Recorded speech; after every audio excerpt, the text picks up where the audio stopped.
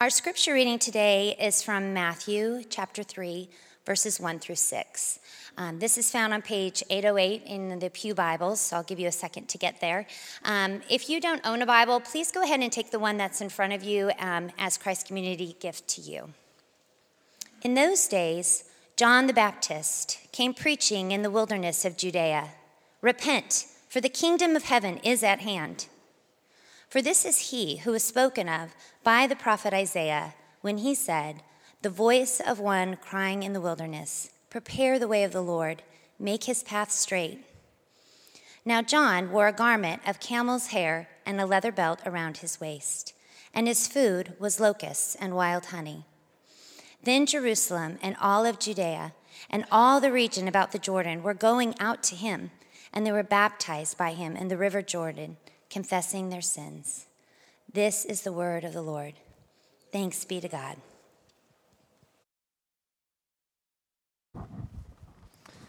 Thank you, Aaron. Well, good morning, Brookside. Merry Christmas to you all. My name is Anthony Emerson. I'm an associate pastor here at Christ Community. Hope you've had a wonderful couple days of Christmas celebration, but I'm glad to see you here this morning. And especially to our guests, whether you're from out of town or from down the street, we welcome you to this place. And we're sincerely glad that you are here with us. And I'd like to point out that for our kids that are in the house, we have our Kid Connect in the back here behind these pews, as well as some crayons. So invite you to head back there and get those. Fun way to follow along with the message for our kids. This is our final Sunday of the year, and it's also our final Sunday of our present sermon series called For All People. We've seen throughout Scripture that God has a heart for all people, and we've seen the past couple of weeks in the Christmas story itself this mission of God to all people.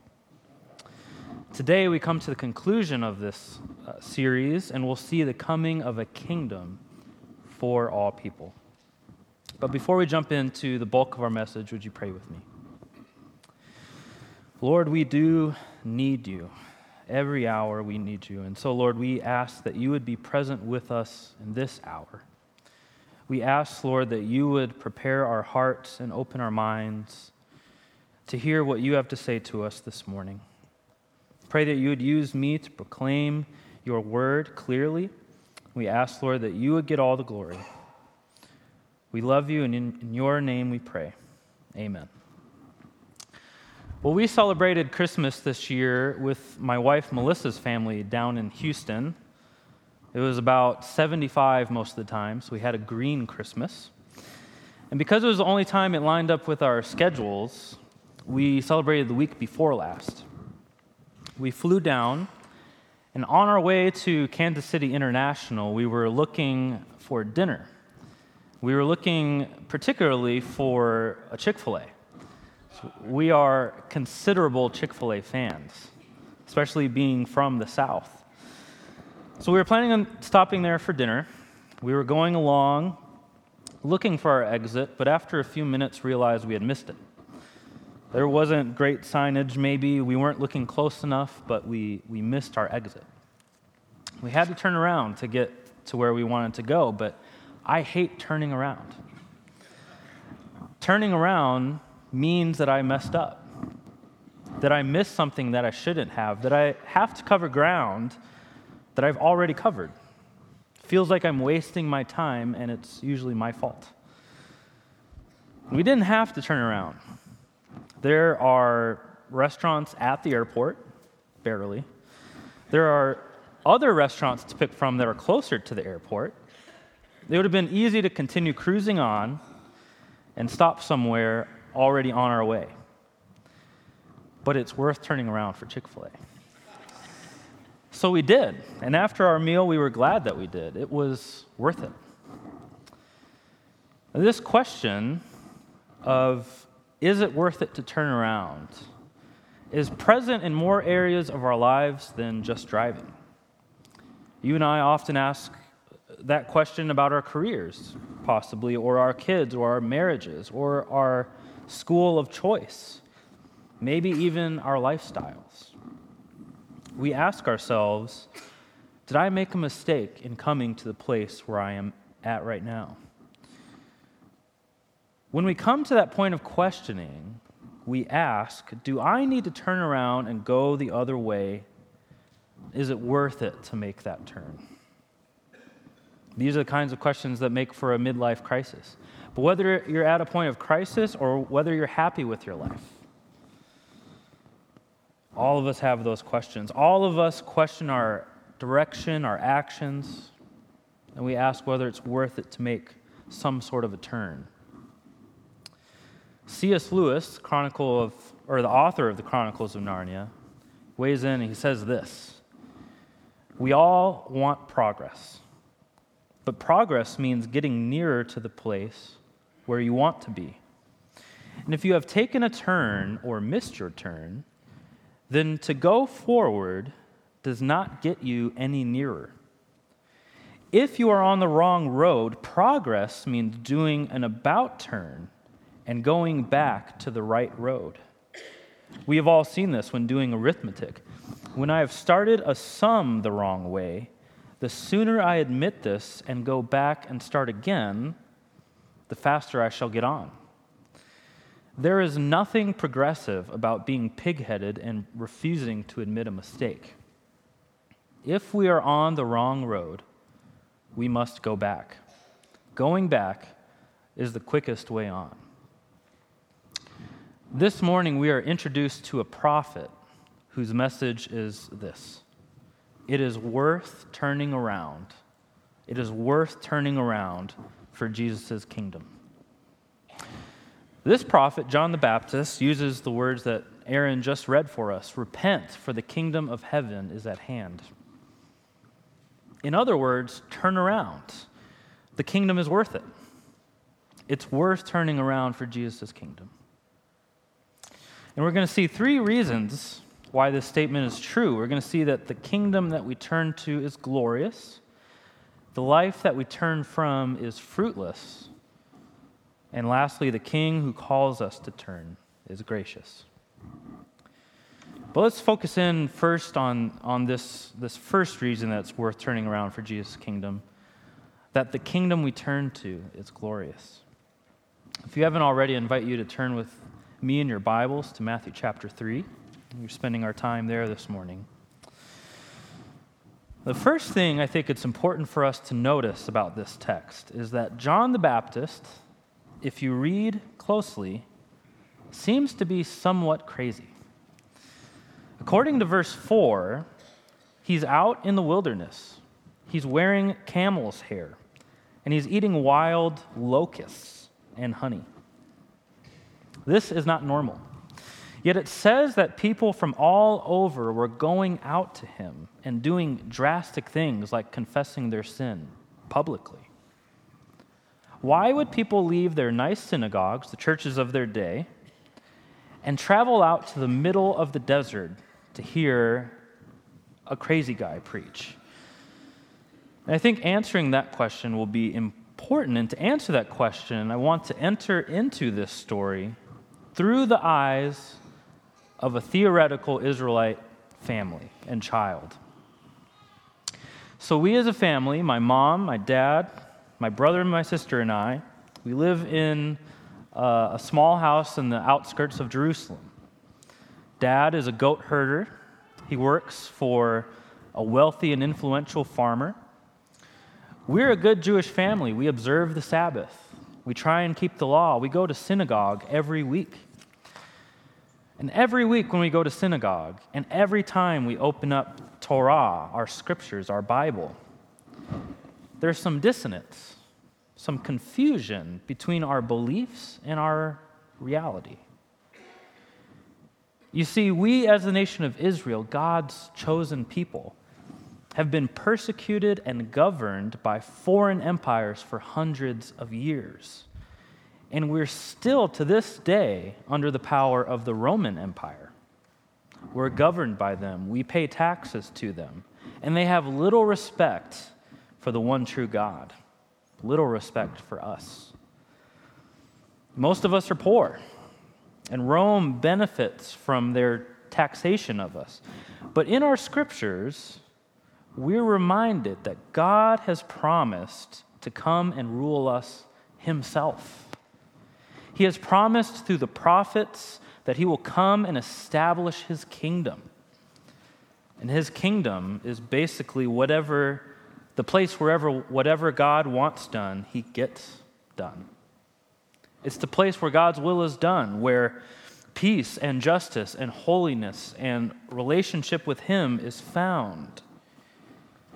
When our people went into exile and came under the power of foreign empires, half a millennium ago, he promised this perfect kingdom to us.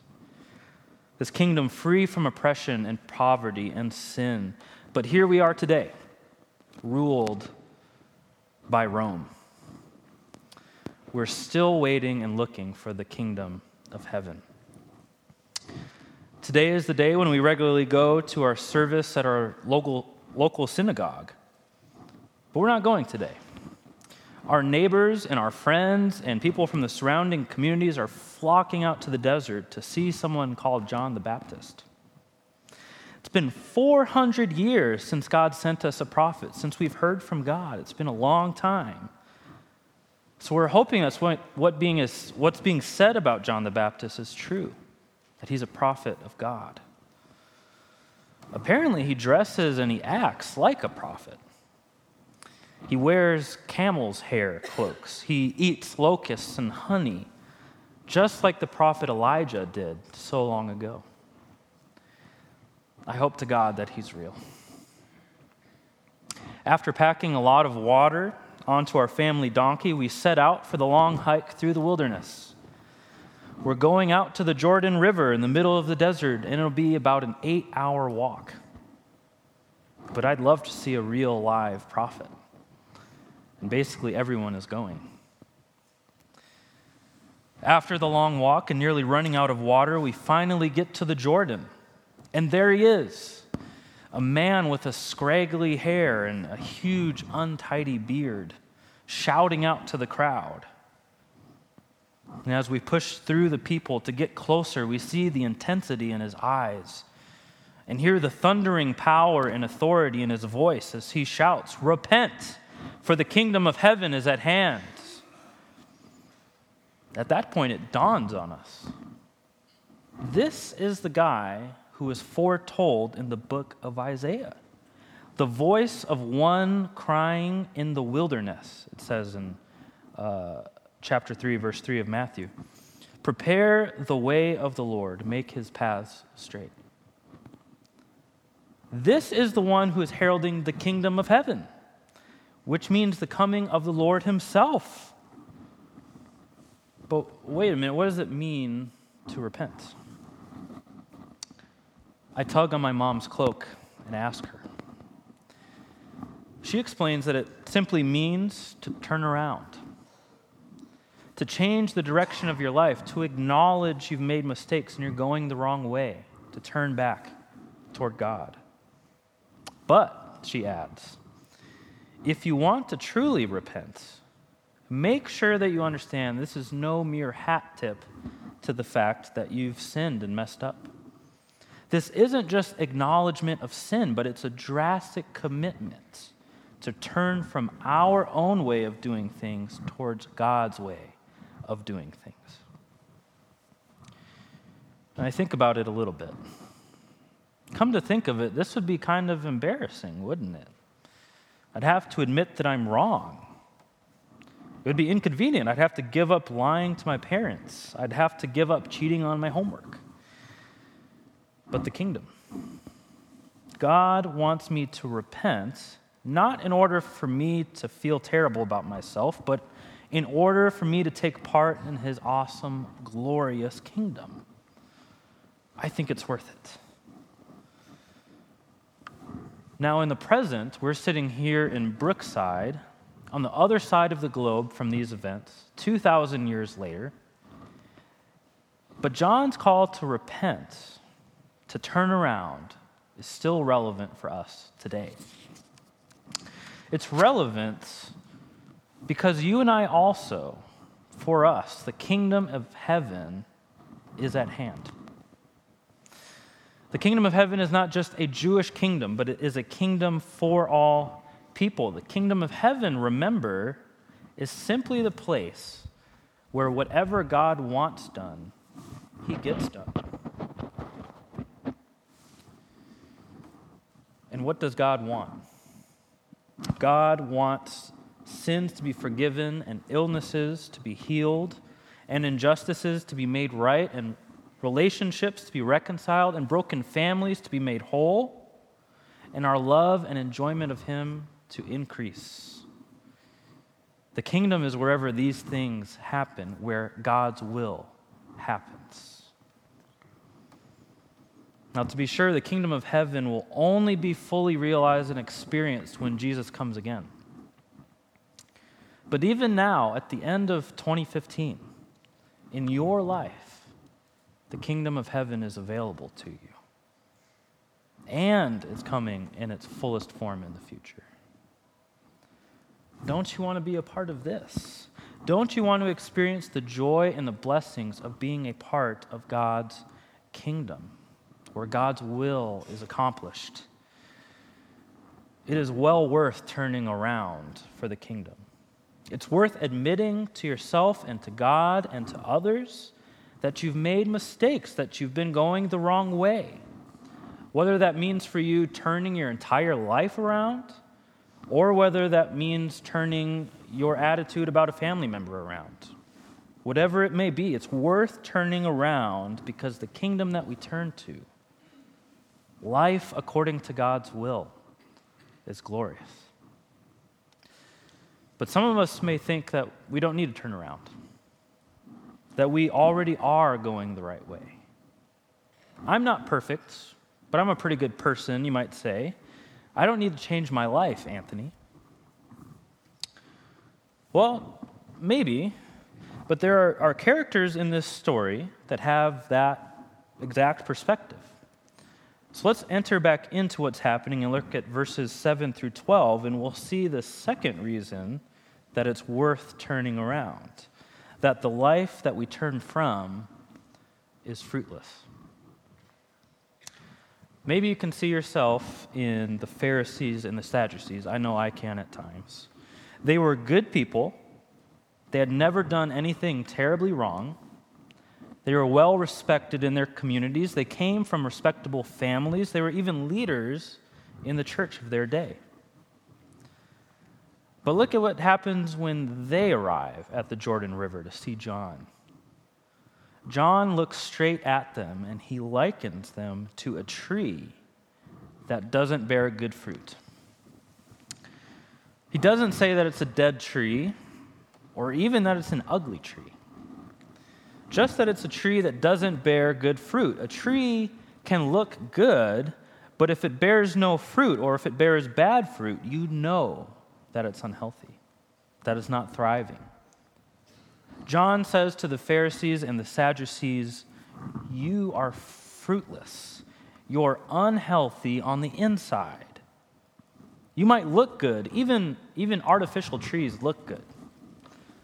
But you're not bearing fruit, and that is what counts. That is the telltale sign of health or a lack of health.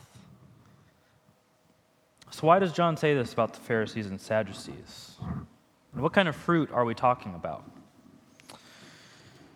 Well, we know a fair bit about the Pharisees and Sadducees. We know that they were the ruling religious elite. We know that they had power and influence and status in the Jewish community. And we knew they were strict followers of the Jewish law. No one followed the law like these guys. They observed the Sabbath. They made it a point to stay away from any immorality, any hint of it. They fasted. They went without food 2 days every week in order to have time for focused prayer. I know I can't say that I do that. They were incredibly strict. So again, what's the problem, John? Why are they lacking fruit? The answer is found throughout the book of Matthew as we interact with the Pharisees and Sadducees, but in this passage, it's that while the Pharisees and Sadducees take pains to follow rules and be good people, they ignore God when he is working among them. In this chapter, God is at work through John the Baptist. That's seen in that he fulfills multiple Old Testament prophecies. He's calling people to repentance. Pharisees don't want that. Not only is John fulfilling multiple Old Testament prophecies, but he's preparing the way for someone called Jesus. And regardless of what you think about the identity of Jesus, he's probably the most influential, the most famous person in the history of the world. And it's hard to maintain that it's a coincidence that John is preparing the way for him, that John was just some crazy guy. God was at work through him, calling people to turn around. But the Pharisees, for all their good deeds and all the respect that they had from others, they ignored this and wanted no part of it, thought they were fine on their own. Recently, a man wrote an emotional, ranting blog about his life, which happens just about every day. But for whatever reason, this post went, to some degree, viral. Several news sources picked it up. And part of what he says is this. He says, "Hi, my name's John. I'm a 46-year-old banker, and I've been living my whole life the opposite of how I wanted. All my dreams, my passion, gone. In a steady 9-to-7 job, 6 days a week for 26 years, I repeatedly chose the safe path for everything, which eventually changed who I was. Today, I found out my wife has been cheating on me for the last 10 years. My son feels nothing for me. I didn't complete the novel that I wanted to. I didn't travel the world the way I planned to. When I was 20, I was innovative, creative, spontaneous, and risk-taking. Now, after I was 20 is where it all went wrong. I was the only child. I needed to be stable. I needed to take that good job, which would dictate my whole life, to devote my entire life to a 9-to-7 job. What was I thinking? How could I live when my job was my life? After coming home, I would eat dinner, prepare my work for the following day, and go to sleep, and wake up and repeat. I regret doing nothing with my energy when I had it. My passions, nothing. I regret letting my job take over my life. I regret being an awful husband. Regret not finishing my novel, not traveling the world. If you're reading this, please don't leave your dreams for later. Relish in your energy, your passions. Do not forget your friends, your family, yourself. Do not waste your life. Do not be like me." This man's story is not unique. Many of us have probably heard something to that effect from someone else. It's repeated in our society over and over. His dreams and his passions are stifled by his commitment to something else, in this case, security and stability. And he wakes up one day realizing that he's wasted everything. His life has been fruitless. Now, this man makes assumptions about what a fruitful life looks like. Our society makes assumptions about what a fruitful life looks like. It looks like adventure, travel, fulfilling personal dreams, and loving family. And of course, these things are far from bad things. But God's word this morning says to us that life lived with God, in relationship with God, and according to his will, that's what makes for a faithful life, not just travel. And life apart from God, whether that involves being a workaholic committed to achievement, or a party person committed to fun, or a churchgoer committed to just following the rules, life apart from God is what makes for a fruitless life. And that's a danger for all of us. We can be good people. We can go to church. We can give to the poor. We can love our families. But if we ignore and rejecting the working of God in our lives, if we refuse to take part in what He is doing in us and in the world, then no matter who we are, we lack fruit. No matter how good our lives appear to be, we have a lack of health. And we'll wake up at the end of our lives and realize that it's been fruitless. But where is God at work among us today? What is it that we're not wanting to miss out on? Well, the most fundamental way that God is at work at all times, including at this moment, in this room, is He is drawing us all closer to Christ. If you don't consider yourself a Christian, then the way that God is at work is He is drawing you, asking you to trust in Jesus as your Savior, to turn around and to follow Him for the first time.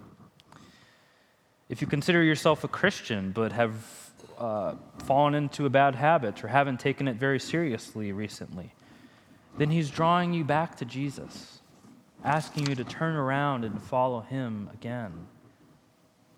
And if you're a believer here this morning who loves Jesus, He's drawing you into an ever more intimate and transformative relationship with Christ. Every morning, there is something to repent of, to turn from for the believer. Whether it's prideful thoughts or lust or judgmentalism or materialism, we constantly have the opportunity to draw closer and closer to Jesus by turning around. God is at work in every single one of us. Don't ignore Him. Don't go down the path of fruitlessness. It is worth turning around for the kingdom because life apart from God is fruitless. So what fruitlessness, what deadness do you need to turn from this morning? What in your life is apart from God? What does God want you to turn from?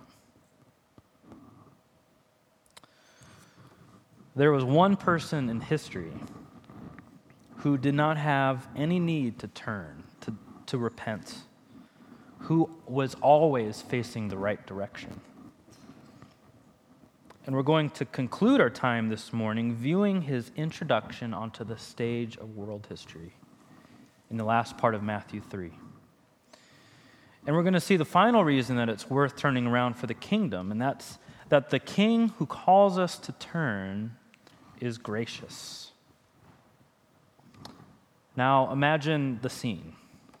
John, because of his powerful preaching and his fulfillment of prophecy, has drawn multitudes of people out into the desert.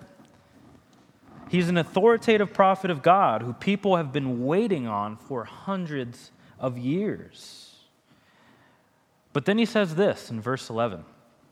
He says, "He who is coming after me is mightier than I, whose sandals I am not worthy to carry."